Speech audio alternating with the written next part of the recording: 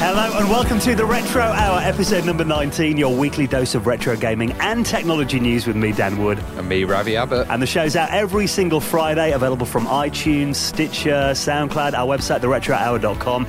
And every week on the show, Ravi and I run through the big retro and technology stories of the week. And then the second half of the show is dedicated to a special guest. And what a guest we've got this week. Oh my God, we've got Dr. David Doak. And David Doak is a Nintendo legend. He worked with Rare, you know, the guys from Donkey Kong Country, and bought you GoldenEye and Time Splitters. So this is a real FPS Nintendo kind of episode. Absolutely. Well, anyone that, loved the N64, I think it's widely regarded GoldenEye as the best game on the platform, isn't it, really? Yeah, that's all I played.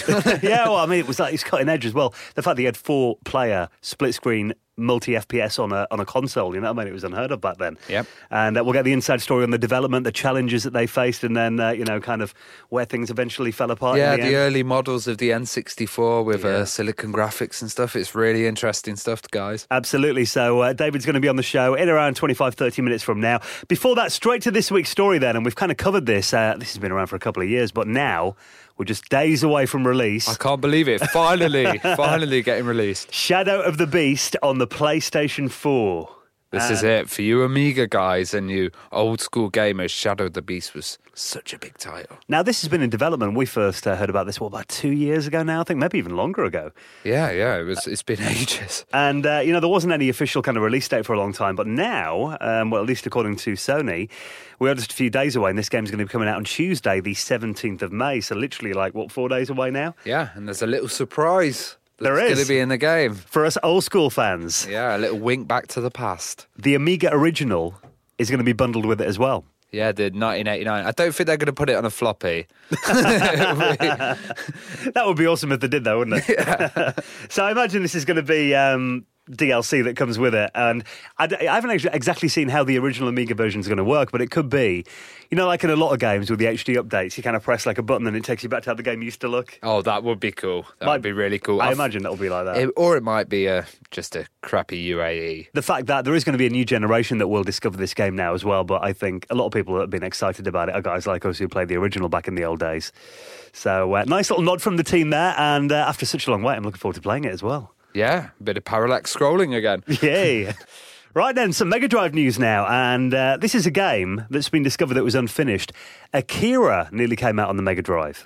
Yes, and this guy's saying on his website, Funstock, that there are no other Akira games. There are Akira games. Yeah, it wasn't all on the Amiga. Yeah, and it was awful. It's really, really bad. It was on the CD32, wasn't it, as well? Yeah, and it was incompletable, I think, because it was so badly done. Oh, really? Yeah. So I'm not a massive anime fan, but I know I've seen Akira before, and it's generally considered one of the best, anime movies of all time, isn't it?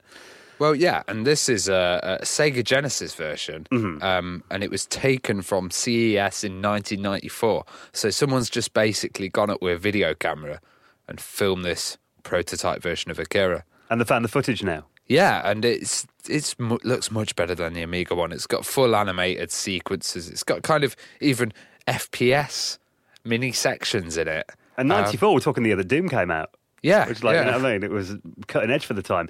And it's saying here, they're in the process of making the game for the Super Nintendo, Mega Drive, and a Mega CD version as well. Obviously, they demoed it at the show, but then it just didn't happen in the end. No, there might be some gameplay stuff somewhere, but, they've got sections in it here which are racing sections, platforming. They've got fighting stuff on a lift, which looks quite like Streets of Rage 2. Oh, wow. Yeah, it looks really, really good. But, often with this kind of stuff, these kind of stories, come up again, and then maybe the original developers and stuff who've, think, I've actually got a copy of that in my attic still, and, I didn't know people were interested anymore. Then that's how the code eventually gets released and people finally have a chance to play it. I mean, famously we had Galahad on who eventually, released that Amiga version of Putty Squad. Yeah, just from the attic, wasn't it? Yeah, that'd been in the vaults of System 3 for years, but obviously the developers and the companies all move on. They think no one's bothered about it anymore. But then they see this kind of reaction, people are like, oh, that game looked amazing, what happened to it? And especially with Akira, because it's such a cult. Yeah. It was such a cult film at the time, and it kind of, was one of the first big manga films in the West. Yeah, well, it's like, like I said, somebody who's not a fan of anime, I watched that movie and it's like, it was accessible to everyone, I think, wasn't it? Yeah, you had to watch it about 3 times to understand it. But I remember seeing the adverts all over for the Akira game, though. So, they're showing it at CES and all that, so it's kind of sad that it never came out. Especially, if you are interested in what it looked like, this video is on YouTube, and every week, everything we talk about, we put the show notes up on the website, theretrohour.com. Now, have you got a Walkman still anywhere? No, I haven't, and I don't think I ever had one. I kind of missed that Walkman period. I was just home cassette ghetto blasters. Yeah. Have them when I was skating and stuff, and then mini discs later on. I like kind of dodgy, cheap Alba ones and stuff like that. I never had a proper Sony one of them. Tapes, yeah. Awful things. But believe it or not, if you have got an original Sony Walkman lurking around in your attic, it could apparently make you rich. So these are selling for a lot of money now.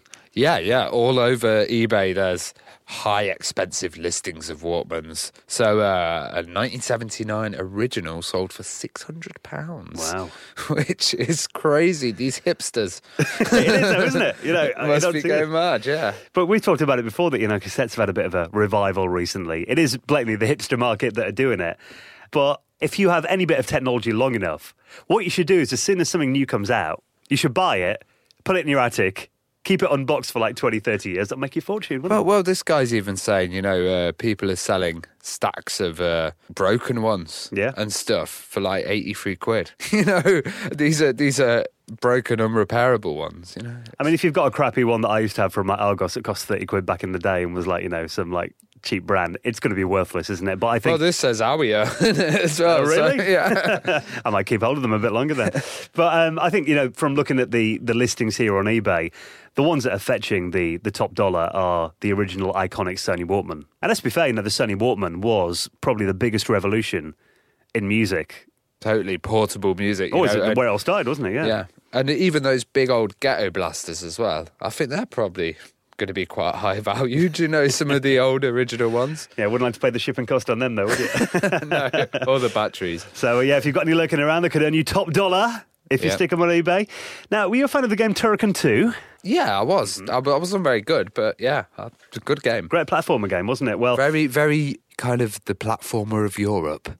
And it was Turrican. I think Turrican as well, the music on it, isn't it, as well? That's one thing it's famous for. The music was banging, yes. Well, someone who's a massive fan of this game has posted on the English Amiga board. And what he's done is, he loved the game so much, he decided that he kind of wanted a new version of it, we could say. So his name's Exel, EXL, posted on EAB, and he's wrote a level editor for Turrican 2. Wow, he's wrote in Python and C. Yeah, so what you can do is, you can go on and basically use all the graphics and elements and create your own maps of the game. Excellent. So just all the sprites and build your own platformers. Yeah, by the looks of this, it's just, drag and drop. That's really cool, because I know a lot of old Amiga games and just old games of general systems like PC and DOS came with level editors. Yeah. And the ones we were saying the other day with level editors seem to be a little bit more successful because they get more life out of it. Well, I think, essentially from this you can make Turrican 2.5, can't you? Make your own version of the game. Yeah. And there is, because my first machine was a Commodore Plus 4. And recently I've been downloading a lot of games on SD card and stuff for it. And there is, on the Plus 4 download sites, a lot, because those games are quite easy to hack and take the graphics. But a lot of fans have kind of made their own versions of the games. So you might have a platformer, but they'll change your main character to have an alien head or something. And that would be good. A whole Turrican modding scene might emerge from this. Exactly. You essentially get, the elements of your favourite game, but, new levels to try out and stuff. And kind of breathes a bit of life back into it. Now, he's posted the source code to this as well on GitHub. Interestingly, though, the only version that I can find on GitHub is what claims to be a level editor for the Amiga CD-TV version of it. Okay, so I wouldn't know how many people would have that version. Well, how many people have a CD-TV to start with? Secondly, apparently Turrican 2 is one of the most rare Amiga CD-TV games. One went on eBay a couple of years ago for 800 quid. Oh, God. So, God. It might be a little bit niche releasing a level editor for that version, but from what I remember of that, though, it literally was the Amiga floppy port just dropped onto a CD-ROM. Yeah, probably. So quite why it's been titled like that, I don't know. I imagine it works on the normal Turrican 2 as well. But yeah, that might be one to add to your CD32 collection. Yeah. Oh, God, I'm not going to delve into CD-TV games. I'm going to stick with CD32 at the moment. Have you got any new CD32 stuff recently? I bought one which was called Global Effect at the Play Blackpool event. You were talking about that last week. Have you played it? Yeah, it's all right. Yeah.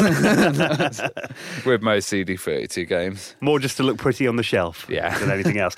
Interestingly, though, talking about the CD32, and this kind of links into our next story as well, the CD32 had a chip in it called the Akiko? Akiko, yes. Yeah, that was the Blitter converter, wasn't it? Or chunky to planar, wasn't it? And, there's been a few tests recently on Amiga.org. This guy's basically been looking at using that chip because not many games actually used that chip back in the day. Okay. And it was designed to make stuff like first-person shooters and all that, kind of run a lot smoother on the Amiga. No, not many games actually implemented it either. I think Microcosm used it at the beginning when they had that kind of, to do the video full screen. Yeah. So used it for that. But literally there's only about 2 or 3 games using it. But what they've done is they've got basically an add-on to the game Gloom Deluxe, which was a first-person shooter. And the original Gloom came out in the CD32, and you had to run it in like a postage stamp size window, and it was a bit blocky. But they've actually put an Akiko layer in here, so it uses that chip. And apparently that performs like a 6 out of 30. It runs really smooth. Oh, wow. Like 28 frames a second or something, so... Maybe with a bit of optimization, they might have had a nice...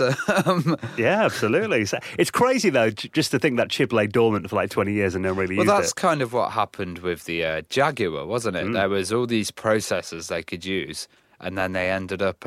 kind of using the easy route and when programming it. Used a 68K instead, didn't they? Yeah. But I think, especially with systems like the Jag and the CD32, they're only on the market for like 6 months. Yeah, there wasn't enough development time put in, and yeah, the developers hated them by then anyway. So. Well, yeah, exactly. I mean, a lot of lazy ports, like you said, and just people didn't really have time to learn the hardware and get the most out of it. So I think it's cool at 20 years down the line, though, like the fans are kind of figuring out what you can do with these hidden little features and stuff like that. Well, talking of ports, Dan. This is crazy. This is crazy, and quite a lot of people have sent this, and actually my boss at work sent this, which is really good. It runs Doom.tumblr.com, and it's basically, we talk a lot about systems that can run Doom, and this is everything that can run Doom. And, literally every platform that can run Doom. Literally everything. This guy's got Doom running on payphones in New York City. My word. I'm looking at it on a digital camera from the year 2000. Yep. Got it running on as well. Like you said, payphones, ATMs. It's like toasters. Yeah. In-flight entertainment systems, a piano. A piano? On an LCD screen, a digital piano.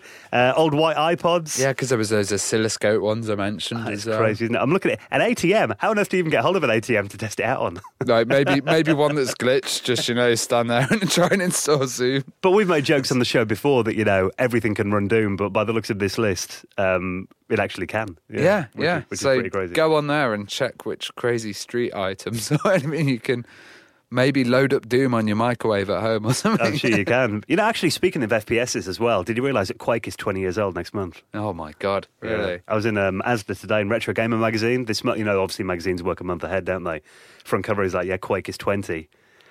I'm not going to say I remember when I got my first official copy of Quake. I remember when I got my first pirate disc of Quake. Yeah. And I was like, oh, my God. But, dude, it was like, after playing Doom before that, it was like just... next level, mind-blowing. It was the polygons coming in, wasn't it? That was. Well, I remember when, because I had an Amiga at the time, but I played it at a friend's house, and I remember kind of the holy grail after Doom was Quake coming to the Amiga, and it eventually did, but I think it was about 1998. By the time I'm afraid, Dan, I'd left the scene by then. I was a PC gamer. You traitor. Yeah.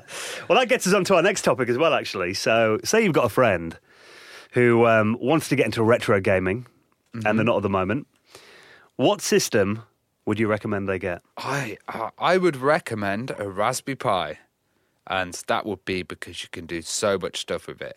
I've just installed on Kodi, which is a media center, an Amiga emulator, PlayStation, just everything. The Dreamcast one's really hard to install.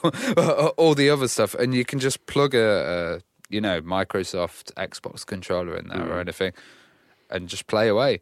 It's really, really nice. You got stuff like Retro Pi as well. Retro Pi, custom build with all the emulators built in. You know what? Because I was going to say, I was thinking about this before, and I thought, emulation didn't even cross my mind. But to be fair, that's probably like the easiest way of doing it, isn't it? And the cheapest, to be fair. Yeah. If we're thinking of original hardware, I was thinking of this before, what would I recommend? Because it's actually a thread on Reddit. A lot of people are replying with their own opinions and stuff. I'd say if you have to get original hardware, it'd be a toss-up between Mega Drive or a Super Nintendo with an EverDrive cart. Yeah, or you could get the, the Super Nintendo with the adapters. Okay. So you could run all the old stuff in there as well. What, like GameCube like ones NES and games and stuff, I mean, you get the GameCube kind of add-on stuff. Game Boy add-on, that was it. I mean, I think those systems, though, the kind of... I often think if you're not a retro game enthusiast at the moment, I think this guy's only about 19 and he wants to kind of experience gaming before his time. I think if you go back to the 8-bit stuff, it might look a bit too primitive. Vectrex. That'll be the one. Well, you were loving the Vectrex, weren't you? Play last weekend. It looked so cool, though. It just looked so clear. I've seen them at shows before, but I hadn't really played because we've talked about it on the podcast before. You know, when you were playing it, I thought, I'll sit down and have a proper look at this. But yeah, it looked awesome. A bit smaller than I thought it would be, though. Yeah, tiny. But yeah, I wouldn't recommend the Vectrex. That's probably, the hardcore end of the scene, that. But I think, if someone said to me, what should I get? I'd say Mega Drive probably with... an EverDrive cart. Then you get all your games on there if you want to experience kind of gaming like then. Maybe a Game Boy or Game Boy Advance. I thought, Super Nintendo, a lot of people have been recommending, but if you're going to get original carts, stuff for the Mega Drive is so much cheaper than Nintendo stuff. Yeah, and you can still get the adapters for that. You can get a Game Gear one, can't you? Yeah, well, I think it's Master System, which the Game Gear is essentially just a Master System in a... It's just smaller form, really. If you get an EverDrive for the Mega Drive, it runs Master System games because there is all the hardware for a Master System inside the Mega Drive. This is getting confusing. But you can also play Game Gear games straight on it because they are just Master System games. Well, we can get even more confusing, which will be, if you wanted to go a little bit forward as well, you could get a Sega CD. Yeah. And then 32 as well. Oh, dude, you're costing serious quids here, though, aren't you? I haven't got a 32X for my Mega Drive. And I watch it. Have you seen the AVGN video that he's done about it? A few years ago. And at the end of that, he sets one on fire. And I'm thinking, back then, it cost about 20 quid. They go for about 130, 140 quid now on eBay. So every time I watch that video, I'm like, no, I'd have had that. Yeah, I'm interested in them now. We talked to Tom Kalinske last week. It sounds quite good. Yeah, if you missed that episode and you're a fan of Sega, last week's show, we chatted to Tom Kalinske, the former CEO of Sega around that era. And we got some very interesting stories out of him. But actually, after we did that episode, I went home and I put my Mega CD on. I was having a few games on that. I thought, I owe it to him. No, that's it. Yeah, getting nostalgic now. Now, this is quite cool. I've never had the pleasure of doing anything like this. This never happens to me. I'm not lucky enough. But a guy has found an ultra-rare game, Stadium Events, for the Nintendo, the NES, at a yard sale, and he paid $2 for it. Oh, nice. I bet he was like, right, calm down. Don't show that you know what this game is, Well, shaking. The last one of these that went on eBay went for $8,000. Oh, God. It makes you wonder how these rare games just wind up in these really bizarre places. Is that morally right, though? Would you tell the people at the yard sale, or would you just leave them? It depends who it is, doesn't it? Because you think if it's some little old lady, maybe his son's left his collection in the attic and she's just trying to get rid of it, and you think, she could earn $8,000 off this. Yeah. But I don't know. It's a tough one, isn't it? I suppose you would just be like, I've got it, woo, and then just run away. So for those that might not be familiar with this game and why it's so rare, this was a game that Nintendo put out onto the market in 1987. In America, though, at the time, they were getting a license from, there was a series called the Family Fun Fitness Series. So what Nintendo did is they put the game out there, recalled all the copies in North America, re-released it as a title called World Class Track Meet. Okay, so this was like the unofficial name or the buggered name. Well, they put it out on the market, and then literally a couple of weeks later, they recalled all the copies and sent out these new ones. So from the shops, So the PAL version wasn't recalled apparently, but the NTSC version is rare as hen's teeth. Okay. So literally it was on the market for 3 months. So well, lucky guy. Yeah, exactly. So he's got himself a little $8,000 investment there. I wonder what he'll do with it. Would he stick it on eBay or would he keep it? Maybe buy more Nintendo games. Well, that's the thing, though. I mean, you can play the game. You can download the ROMs and play it on an emulator. No one cares about that. But it's having this, a rare slice of gaming history in your collection. Sell it to Pat the NES Punk. I'm sure he's got several copies. Probably. Now, in a minute, we're going to be talking to David Doak, of course, the guy who was behind GoldenEye on the N64. Quite well timed. A guy has actually done a real-life version of GoldenEye in the most unlikely of places. Yeah, so he was on holiday and he was visiting Alcatraz and he had a GoPro and some Nerf guns. So, as you do, just going around. So he's done a whole recreation of GoldenEye on Alcatraz with proximity mines, people running into walls, awful hitting. It's really good. What's amazing about this as well is kind of overlaid the GoldenEye sound effects over it too.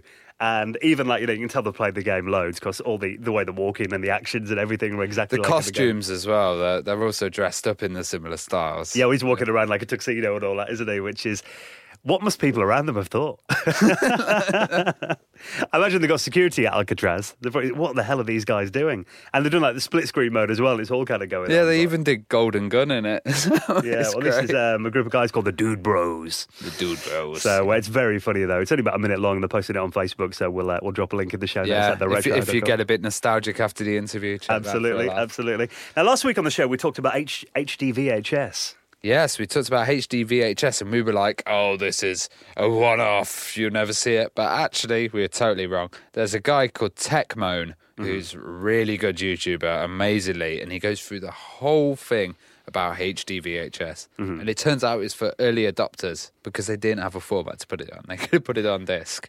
And there was quite a few films released for it, actually. I, Robot was the last one. Oh, really? Okay. Yeah, what was that, about 2003, 4, wasn't that one? Yeah. So it was a really odd kind of format, but this guy's channel's amazing as well, Techmo, and I've gone and checked it, and there was Philips rivals to minidisc that I've seen. That were I was watching him the other day. He was doing VCD versus like Super Blu-ray 4K or something. It was really random. He's a really, really knowledgeable guy, this is, and he shows you, the full unit and stuff. It's really interesting if you want to learn more about obsolete and dead formats. So thanks for our listeners for informing us about that. Stuart McNeil, you posted on the Facebook. Cheers for that. Yeah, we did get a few tweets going, oi, dickheads, it has come out. Like, all right, hands up. We didn't really know. We shouldn't have relied on the Daily Mail article. Yeah.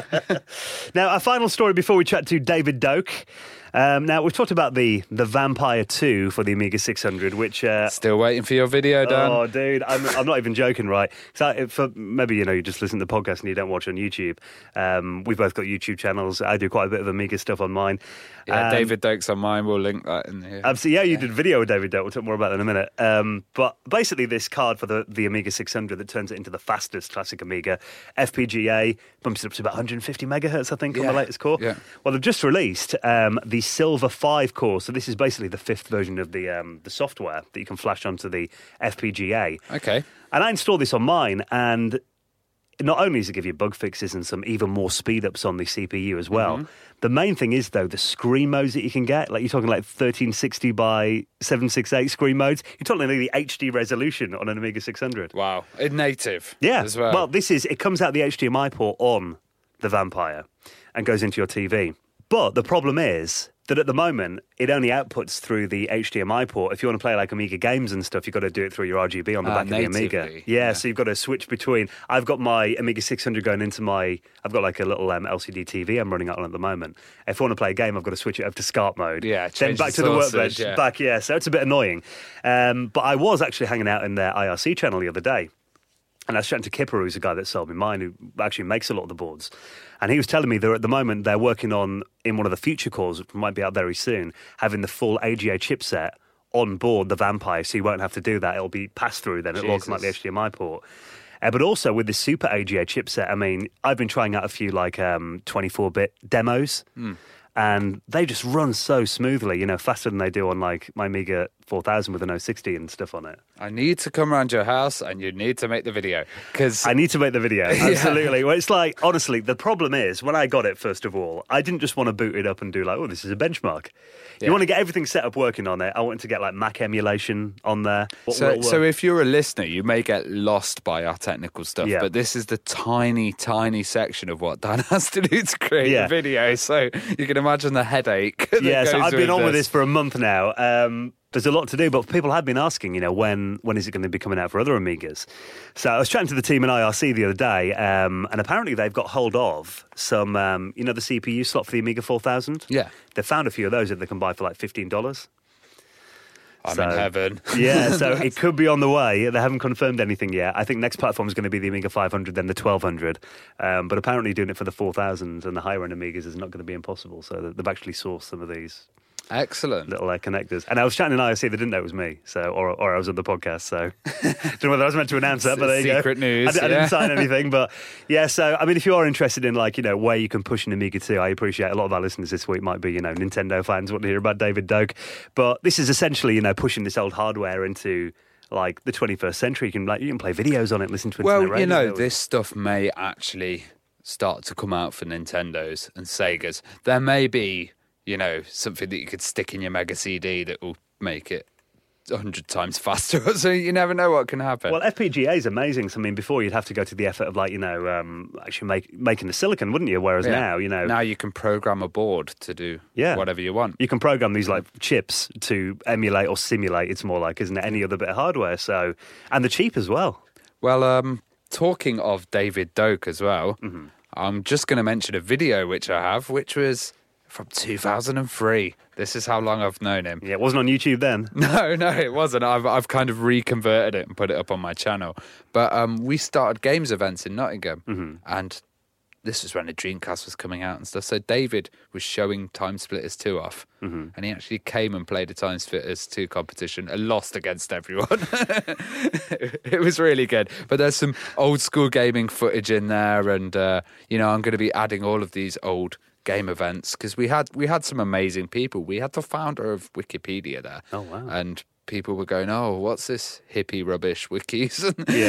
Never going to take off. Yeah, we had Second Life there and stuff. So, what was this show then? What was it? It's called Screenplay, which was all relating the cinema world to the gaming world. So it's kind of machinima. We had the early machinima stuff. So Red versus Blue were there. The Halo machinima stuff that they did, and all these kind of early developments. We had about DVD menus and interactive DVD menus. Well, I didn't get my first DVD player till about then, about 2003. Yeah. So that was when all the new features were coming in, director's commentary. So it was relating cinema to that, and that kind of grew into an event that's called Game City that was held in Nottingham. That's a massive gaming event that's now turned into something giant. It's cool that you were filming all this stuff back then. What did you use to film it on? Was it all on DV tape? DV, yeah. So I've had to get my Mac Pro with Firewire still. Is it PowerMac G5, do you mean? Yeah. And then send that out and then re-upload it in HD.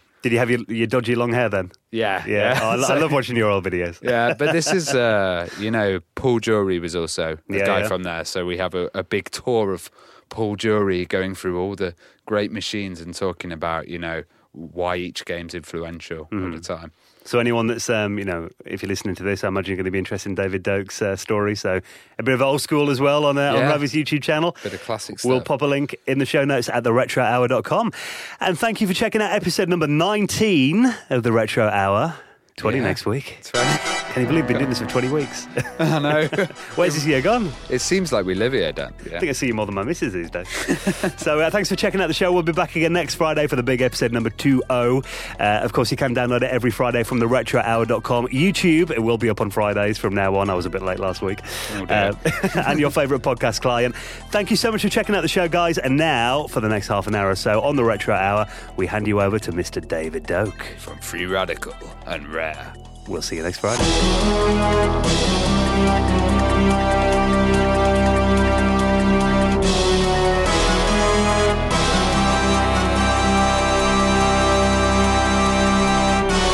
Welcome to the Retro Hour, David. How are you doing?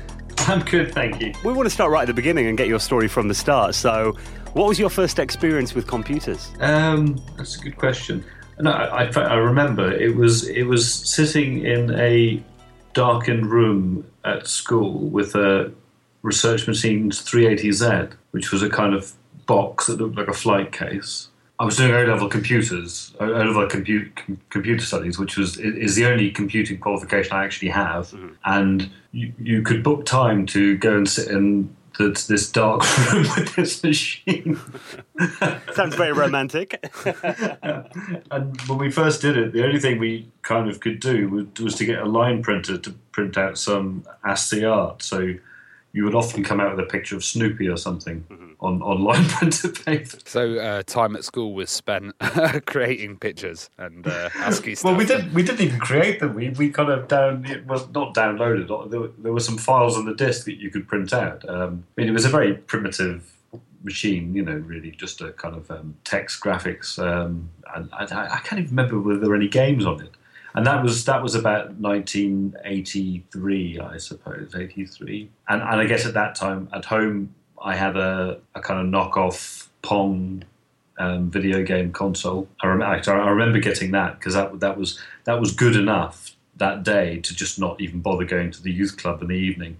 So my brother and I just sat playing the wide selection of tennis, squash, or football. Getting back to your career, I mean, before Rare, you actually studied biochemistry at Oxford. How do you go from doing that to getting into creating video games? I guess before I went to college, I used to play a lot of Spectrum games with my brother. I mean, we didn't ever really write anything decent. We just mucked about, but we played everything.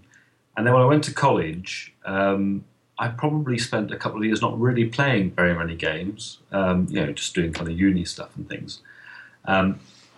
I did biochemistry, and the latter part of my degree, we did a project, and I did a project in a lab which calculated protein structures from nuclear magnetic resonance data. But what was very interesting about that to me was that all of the calculations were done on computers. This is kind of 1991. When you wanted to look at the molecules, you had to look at them on these really, really expensive computers because there were no desktop 3D graphics. This is kind of Windows 2 time, so Macs was, a Mac was a luxury, and even Mac graphics were just kind of like 16-bit graphics, I guess, at the time. You could look at molecules again in a very dark room. Spent a lot of your time in dark rooms. Then, yeah? There's a bit of a theme, isn't there? So there were two types of machines. There was Evans and Sutherland machines, which were kind of vector graphics. So the vector graphics looked a bit like Space Duel or Tempest, except with molecules. And there were Silicon Graphics machines. So Silicon Graphics were the kind of darling of the 3D graphics world. So you would have these kind of big machines. And when I did my PhD, part of what I did was working with these machines and looking after them. And I kind of had, in labs, people often do various jobs, pick up various things. You do a bit of teaching, you do your research, and I also did systems administration. The guy I shared an office with was one day we were looking through Edge magazine. Rare, who I knew from the old days of playing Spectrum games, were advertising they wanted someone to come, they needed a system manager to come and look after their network of Silicon Graphics machines, because Silicon Graphics built the Nintendo 64. Mm-hmm. So the chap I shared an office with, Mike Smith, I mean, he used to actually write computer games. He was a great guy, always on the kind of cutting edge of stuff. So he was the first person I ever saw Doom being played. He got that up and running on a machine we were supposed to be doing research on. And also he was the first person to show me World Wide Web, because he was within literally a month or so of it coming out of CERN, he had installed a Mosaic browser and stuff and things, and we used to sit and look at that and go, oh, this is interesting, I wonder if that'll ever come to anything. There's like 10 websites in the world or something. Yeah, that's right. It'll never catch on. It's really hard to find things, and there's only all this academic stuff on it. But he was very kind of up to the date and up to the minute with that. And I said to Mike, you like computer games, you used to write them. Why don't you go and apply for this job at Rare? And he kind of, maybe. I'm probably not. And then I just had not a bad day, but just had one of those kind of days where you question what you're doing. And I applied to Rare, thinking I would go there and they wouldn't want anything, go for an interview and they wouldn't want anything to do with me. And I went. And as I've heard the other side of the interview from Martin Hollis, who interviewed me, I turned up. They were amazed that they'd found someone at all who knew Silicon Graphics management, system management, who seemed to actually have some nous about them and who liked games. And I left the interview thinking, well, yeah, that was fine, but they won't want me. And on their side, Martin said, well, yeah, he'd be brilliant, but there's no way he'll come and do this. But I did. So I went to Rare, and I mean that was interesting because before I left academia, I was working at one of the best funded labs for doing what we were doing. It was Oxford Centre for Molecular Sciences, and we thought we had loads of kit in terms of these Silicon Graphics machines. So I think I personally looked after about a dozen of them, possibly. And I went to Rare, and they had, in a much smaller space, had about 80 of these machines, including the really expensive ones that you know when you look in a catalogue for things, and there's like, oh, I wonder who buys those ones.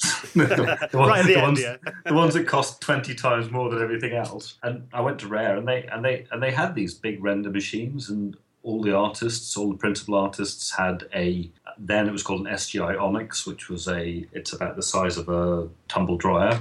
They had one of those under their desk, and little Ultra, it was called the Ultra then, so Ultra 64 controllers and stuff, and they were running all these great games. So they were run on the Silicon graphics before you actually saw a Nintendo 64. The desktop machine that had a dev kit, it was called a SG Indie.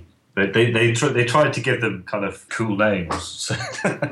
So there was the Indy, which was a desktop, INDY, like Indiana Jones kind of nickname, and then there was the Onyx and the Crimson, and the big render machines, which they used because Rare had started using Silicon graphics when they did the SNES games like Donkey Kong, which, although they weren't 3D themselves, they were just sprite based. All of the sprites were pre-rendered offline on SG machines, and that was very much their look of the time. And then the same machines were being used for now authoring polygonal 3D assets for the N64, and the N64 at that time was a board like an old style kind of plug-in PC board, breadboard that fitted inside an SG Indie.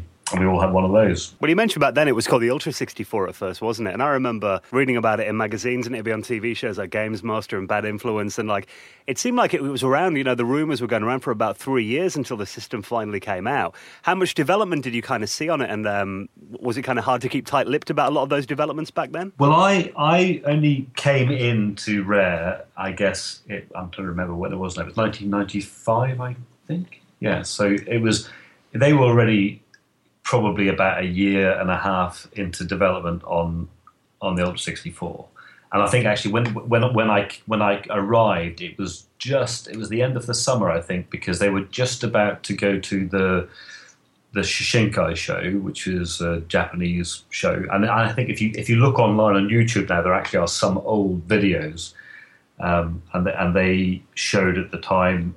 I think there was some GoldenEye, but it was kind of on rails at the time, and there was some of what became Blast Core.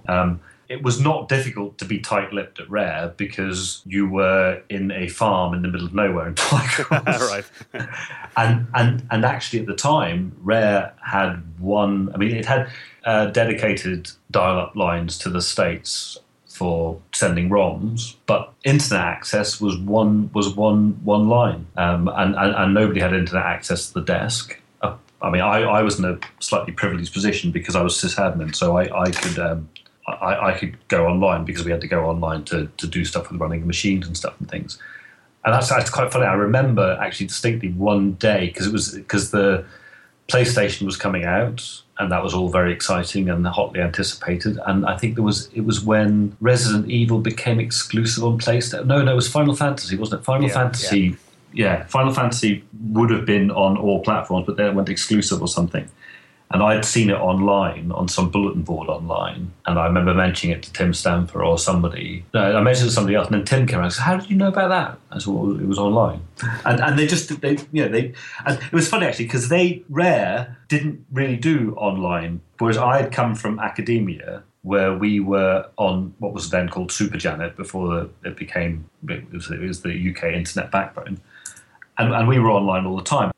And there was a game called X-Pilots, which you should look up. We used to play it online with teams, which were just kind of ad hoc teams with people in America and whatever. It's kind of like it looked a bit like Thrust, but it was multiplayer. Yeah, I'm looking at it now from 1991, apparently. Yeah, that was brilliant. That used to be a regular evening slot for us playing that, and it's funny. It had really fully featured deathmatch games and team-based games. You had to move things around and shoot everyone. There was nobody on the internet, so it was relatively nobody on the internet. So it was quite fast. So, being system op, how did this lead to you working on GoldenEye then? Yeah, I had access to almost everywhere in Rare, which was unusual because all of the teams had access to the barn, the offices.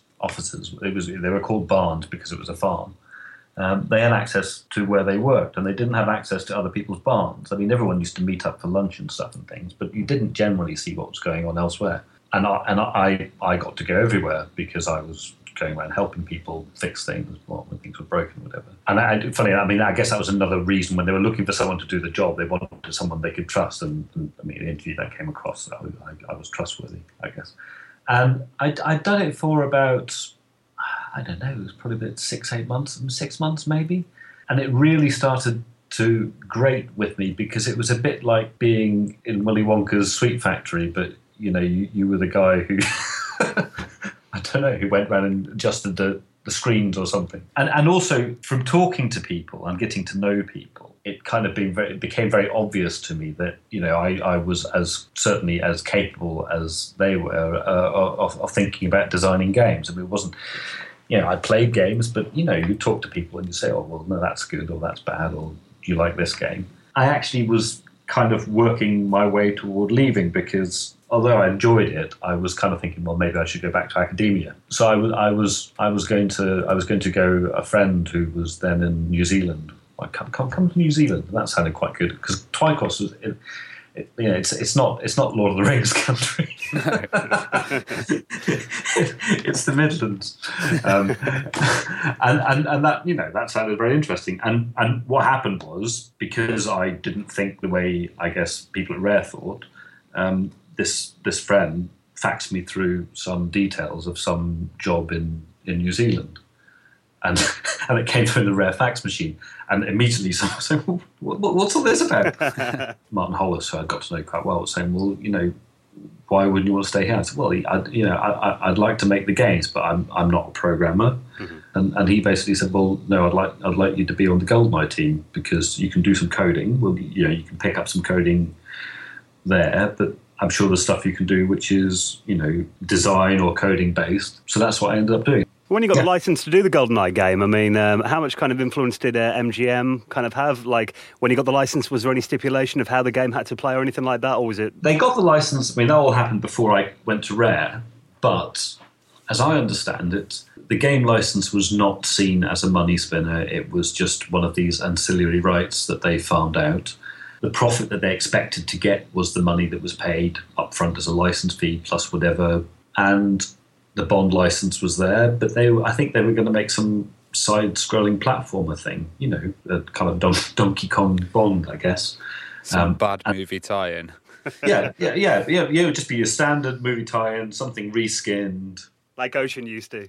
Like Ocean, yeah, like the endless, I mean, actually I was going to say Robocop. The Robocop one wasn't that bad, actually, but that kind of thing, fairly straightforward mechanics. And Martin, I mean, this is Martin's story, really, but I'm quite familiar with it. He said, well, I'll do it, but I'll do it if it can be 3D, like Virtua Cop. And that's what it was. When I got there, it was Virtua Cop. And I guess in the time before I moved on to the team, must be pretty much contemporary with that, it slid into being first-person shooter. So it was a light gun game at the first? Well, you didn't have a light gun, but you had a controller, and the controller, you used the analog controller to aim, and all of the player movement was pre-scripted. And that's why, so there are a couple of core elements of GoldenEye which completely come from that. One is the character animation, because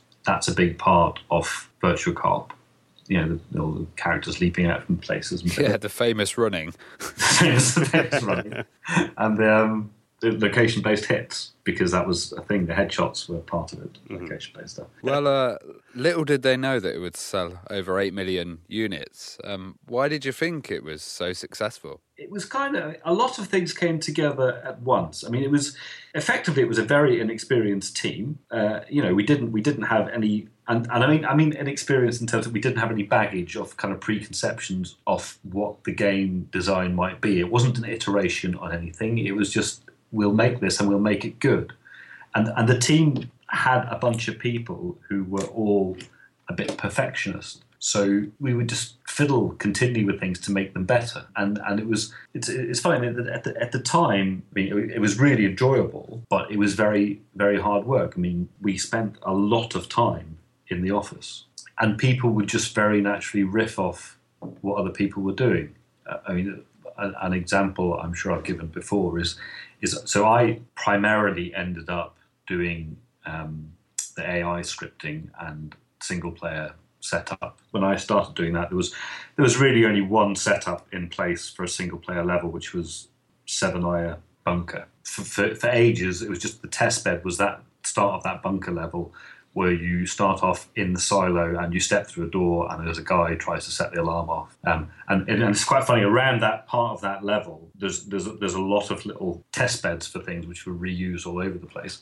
So that's what I was doing. And as I started to try to put the story of the film into the levels, it became more and more clear that objectives would require some kind of more NPC interaction than just being shot or shooting at you. So I would say to Mark, could we possibly do this? And he would often just look at me and go, not sure. Because it was a small team, and because as a result of that and the size of the code base, and because only 2 people were really coding on it at the time, just before Steve came, it was very agile.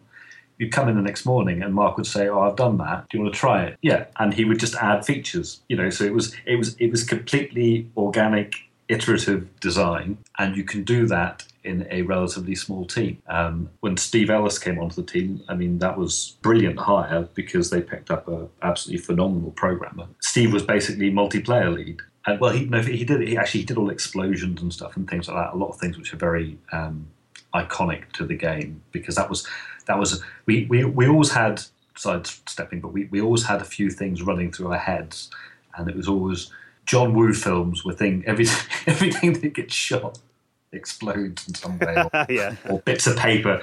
It created that kind of arcadey feel to FPS, which was really unique for the first console kind of FPSs. I mean, there wasn't really much else on console. I mean, I guess Medal of Honor on the PlayStation came out reasonably close, and then the thing which we used to worry about all the way through was what Turok was going to be like. I mean, it seems like 1,000 years ago now, because at the time there was no easy way to preview what was coming. Trade shows gave you a kind of 3 to 4 monthly snapshot maybe of what other people might be working on. But you couldn't go on the internet and look at videos of stuff, and people didn't really talk about things before they were done. So we knew Turok was coming, and we'd occasionally see some shonky video taken at some show of it, but we had no idea how feature-rich it was or what it would be like. I mean, it turned out to be very different to what we were doing. I mean, the feature set of GoldenEye, I think Martin ties it very specifically to seeing Mario 64 and the objective structure of Mario 64, where you revisit a level to do more. So we decided that we would have multiple objectives and have objectives that weren't part of the main compulsory arc to the level, and spread those over the difficulties. And you're trying to spin out what limited verbs of interaction the player has with the game. So you can shoot things, you can destroy things, you can pick things up, you can... Sorry, was this when the kind of modes like proximity mines and golden gun and all of this? Well, that's the multiplayer was just us collectively throwing whatever irons we could into the fire to see if they were. I mean, things like, there are particular things which I think we did very well, which again just drew out of playing the game. I mean, the sniper rifle was pretty much original at the time. I think MDK came out with a sniper rifle about the same time, but it was a kind of parallel invention almost. The mines I think just started as an idea, and then they just become hilarious in multiplayer. Yeah, on the bottom of the stairs, I used to put them underneath. Yeah. I think for me, I mean, the campaign on GoldenEye was amazing, but obviously the multiplayer, I think, is the fondest memories in most of the fans. And the fact that it was the first time I'd ever seen like a four-player at once FPS. Or a shooting game on Nintendo. Well, that was true, but it's like, did you guys actually play the game in multiplayer much then at Rare? We played it continually. I mean, that's another reason that it's good, is that we played it. You can't make a game that you don't. Well, you can't make a good game that you don't enjoy. And we just played it continually. And then once the multiplayer build was available to the other people at Rare, so other teams when we were in testing, they would play it in the evenings as well. So it got a lot of good testing and a lot of good feedback. I mean, one of the things. Another thing that GoldenEye benefited from was absolutely brilliant testing from Nintendo, both in Japan and in the States. Well, Ravi mentioned then as well that, it was kind of seeing a shooting game on a Nintendo platform was, I even remember when Mortal Kombat came out and you had to censor the blood and stuff on the... I don't really know how that happened, because it was strange. In fact, probably it's lost to posterity now, but there was an early ROM of GoldenEye, which I remember Martin showing to me at one point, which was just a kind of test bed, and it had this ridiculous sprites but particle blood gushing. Yeah, it was a thing. It was a thing that you couldn't do in the end because it was just too performance intensive. The violence in it was an enormous step up from what had been done before, and I think in fact. That was, you asked about MGM, that was the only time we had quite late in development. It was all but, I actually remember it was all but finished because the day they came, I was doing something with one of the bonus levels, with the Aztec level. And these guys came, a couple of suits from MGM, I think, and they at the time, I think they had just published some interactive CD-ROM Bond encyclopedia or something. So they came to see this. And it just consisted of them going around saying, you can't do that. So it was, first of all, well, you can't have Connery and Roger Moore in it because they'll want money, so that can come out for a start. And then it was, when you shoot these guys, they look like they've been hurt. Yes. And I said, well, Bond doesn't do that.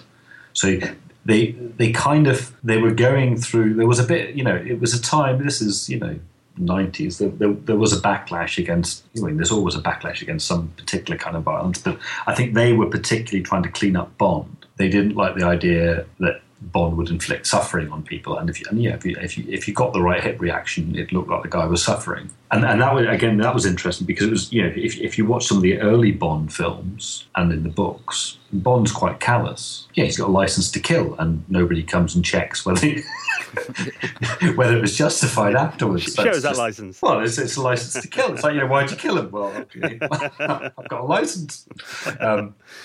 So Howard Lincoln used to be the president of NOA, so Nintendo of America, and he was originally a lawyer, and he was ex-military. I think he did. I remember we went one time to meet with him, and someone was saying it's like, GoldenEye. That's the only game when it was in testing that Howard ever played. And he it wasn't that he was some gun wielding psychopath. He didn't play video games, but that engaged him in some level. You moved on to Perfect Dark, which was using the same engine as GoldenEye, and that kind of triggered a lot of staff leaving and stuff to form Free Radical. What happened there exactly? Well, what happened was the GoldenEye team we were all kind of graduates. We'd all be university, and we all knew friends who were doing well as entrepreneurs, making their own way. And Rare was a fantastic place. It had a hierarchy which was based around Tim and Chris, and also the people who've been there from the start. And I guess in a way it was harder to move up through that hierarchy if you came in later. And we were all we all worked really hard on GoldenEye, and I guess we had some financial reward from it, but we were very aware of the amount of money that it had generated elsewhere. Yeah. So it was a bit like, okay, well, where do we go next? At Rare, where we went next was making another one. So, we were a bit, I guess it's, bit thinking about maybe doing something else. I know Martin was thinking about doing something else. I would have drunken conversations with Martin and whatever. And actually, I mean, it's more Martin's story, but Martin was going to do something on his own, and I think he broached the idea that Rare would have some subsidiary or something that we would. Mm-hmm. It wasn't amenable to the powers that be, and then Martin left. And he was quite tightly contracted to Rare, so we didn't expect he'd be able to go and work easily anywhere else. Have a gardening leave period, but he was able to go and work for Nintendo. So that's what he did. So Martin went to work on the development of the GameCube. When you were developing games for the N64, I mean, you mentioned the PlayStation before, which obviously was a disc-based medium. Did you find there was limitations, and did you maybe think it was a mistake that the N64 used cartridges? Well, it was Nintendo's model. The cartridge commanded a premium, and they were quite tied to the idea of the cartridge. Obviously, it was smaller. I mean, the GoldenEye ROM, I can't remember what it is. It's like 10 megs or something. It's not big. But when you plug it in, switch it on, it starts playing. and that was quite telling, particularly when you looked at the loading on a lot of the PlayStation games. I mean, the classic one at the time was Resident Evil, wasn't it? I mean, with you stood and watched the door, and then you'd accidentally go through a door, and you go, "Oh no, I need to go back." Disc loading like crazy. So and cartridges. They're quite robust. I mean, I've still got a couple of GoldenEye cartridges, and they still work. Do you still play the game much? I've got it out a couple of times when people have asked me about it. I suppose my daughters are kind of an age where they could play it, but it's not fashion based. you can't customize your avatar or buy its clothes or do its hair or anything. Hair and makeup.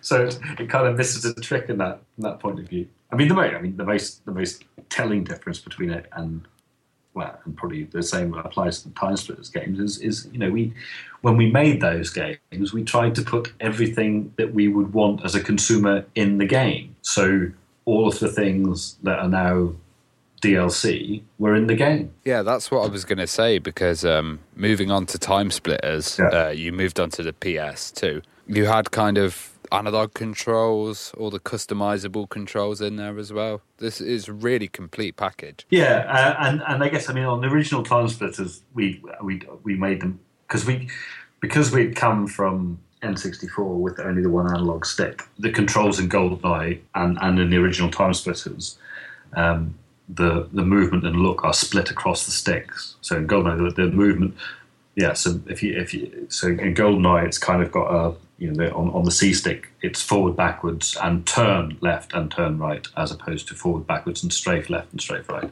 And that was the only way it felt like it worked with having to use the buttons as well. And also, actually, there was a lot of feedback from Japan. The Japanese market did not play first-person shooters. People had trouble. It seems bizarre to talk about it now, but people had trouble with the circle strafing idea for sliding around corners. Mm-hmm.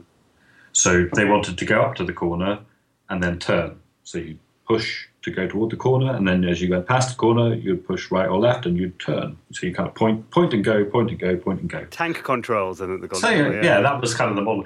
And because we had all played with those controls so much, that was kind of our preferred method of controlling. So on Time Splitters 1, I think the default control method splits the strafe and move with the look across the sticks. And we used to argue with people all the time about it, but they were actually right. Did you like the N64 controller? I did like it. There's things about it in retrospect which are really fun, like it's got 3 prongs because they're not really sure whether the analog stick's going to work. So if it's just going to be some kind of appendage that sits in the middle that you don't use, then you can just hold it on the outside and you're back to a proper button controller. I'm very fond of that controller. Well, just because I spent a long time with it in my head. We noticed your last project with Free Radical was Haze. Well, it was a very different thing. I mean, that's what happens when you start to not make the game you want to make, because you're making the game to ensure that there's continuity for the company, I guess. When we made the Time Splitters games, we were making completely what we wanted to make and making it up often as we went along. We managed to keep, even on Future Perfect and a large team, if somebody had a good idea and it was doable, we'd try and do it. If somebody had a funny joke and it was funny, we'd try to put it in. The haze was that they would say, this seems to be really popular, but we're not really sure how to market it, and we don't really get the cartoony thing about it, particularly in America. I don't get why does it have to look so goofy? And that was relentless. I used to go and do the press tour, so I'd go to the States and go to see all the magazines. Because the print magazines were still really, really important then. And the guys at the magazines loved it. They loved the silliness. They completely got it.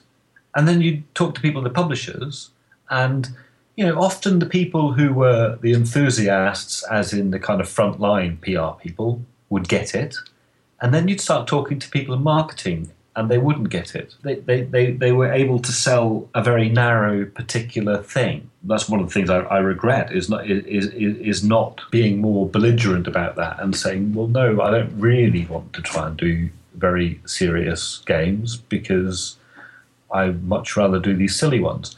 Even when things like Team Fortress started coming out, which was clearly silly. Yeah. And now, there's all this, particularly in the last 5 years, people go, oh, this is amazing, this fresh, cartoony art style, reminiscent of Time Splitters. Whoa, whatever happened to that?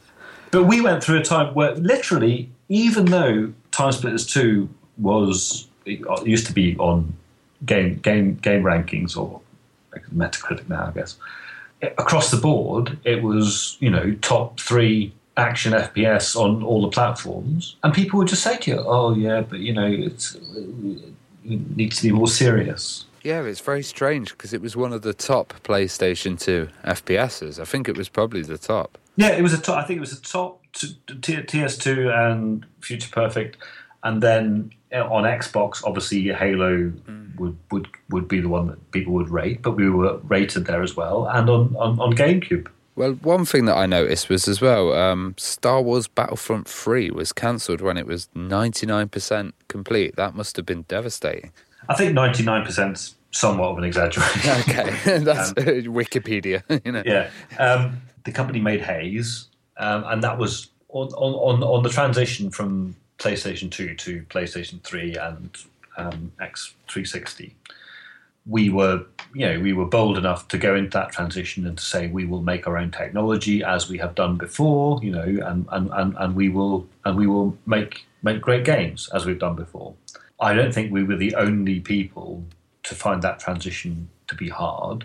And I think if you look, it's a while ago now, but if you look across all of the publishers, a lot of the publishers' internal teams completely screwed up in that transition, which is why you saw so many games suddenly being Unreal Engine. People were still trying to build their own tech, and it was getting harder, and there were more mistakes. If you were if you were an internal team in a publisher, first party, then, or second party, I guess that is, then the publisher would be able to allow you to retool and to use more, to use a commercial engine. We weren't in that position, so on Haze, we ended up spending a lot of the time building and rebuilding and fixing our technology, and that ultimately meant that there wasn't time to make as good a game, and it was tied into, it slipped, but everything slipped.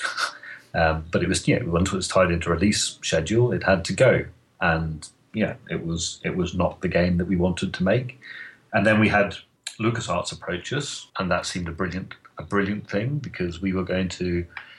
I'm not a massive Star Wars fan myself, but games industry is full of people who live and breathe Star Wars. So it was a massive motivational thing for people to be working with. One of the biggest franchises in the world, isn't it? Yeah, and our thinking there was, well, if we're doing this, it's not ours. we'd always said work on your own thing. It's not our thing, but if you're going to work on somebody else's thing, it's a pretty good example of a thing to be working on. Mm-hmm. It's not obscure, but again, I mean, we had our own technical problems, but I think we were, in the case of Battlefront, we were getting on top of them. People were working very hard, and I think we were making inroads into what would be a very good game. But we didn't realise that LucasArts was kind of about to self-destruct. I mean, and we were one of the first casualties of that, but they went on to dismantle themselves. And again, I imagine the motivation was purely good business. Lucasfilm was preparing itself for a sale, which we didn't know at the time, I guess. So it was streamlining and getting rid of the things which were more capricious, kind of, not guaranteed return or more risky on paper. So that ultimately made that deal go away, even though we were completely dependent on it. And that's what sunk Free Radical. That game, though, I mean, you'd worked on it for 2 years, and I keep seeing, every now and then something will crop up, like, a screen grab or a render, or there'll be, like, some video or something like that. What was the state of the game in the end, then? It was... I think saying it was 99% done is definitely an exaggeration, but it was moving toward being something which was was past beta, so going to be polished up for release, and it had some really good stuff in it. I mean, it had a Star Wars story which was very true to the kind of heroic journey spirit of Star Wars and the whole kind of black and white alignment thing of it. And it threaded itself, I thought, very well through the mythology. It was that part of it was the first person or the single player story game, which was not part of the EA Battlefront that came out. Yeah. So, have you got any of the code or anything on a hard disk or a DVD or anything at your place? No, I've got absolutely nothing to do with it. When I left that, I never wanted to see anything to do with Star Wars. Well, there's that rumour cleared up. It's not in his attic. Yeah, no, not in my attic. Well, after Free Radical, then obviously it's been a few years now. Time has flown. What are you up to these days, then, David? What do I do now? I live in Norfolk. And I've spent the last years watching my girls go through school. What I do, which is most like a job, is working with the local school, teaching computing to primary school kids. And we make little games. We play with robots and that kind of stuff. And I think that's probably one of the ways I'm most likely to influence the future of the video game industry is to spark a fire in somebody else. Well, David, it's been fascinating talking to you. We could talk to you all night, honestly. It's been, amazing getting your stories. And, for a couple of guys that used to play your games back in the day, it's just, hearing the inside story has been amazing. And it's great that you're inspiring the new generation as well. So thank you so much for coming on the show, David. We really appreciate it. Yeah, thank you, guys. Thank you.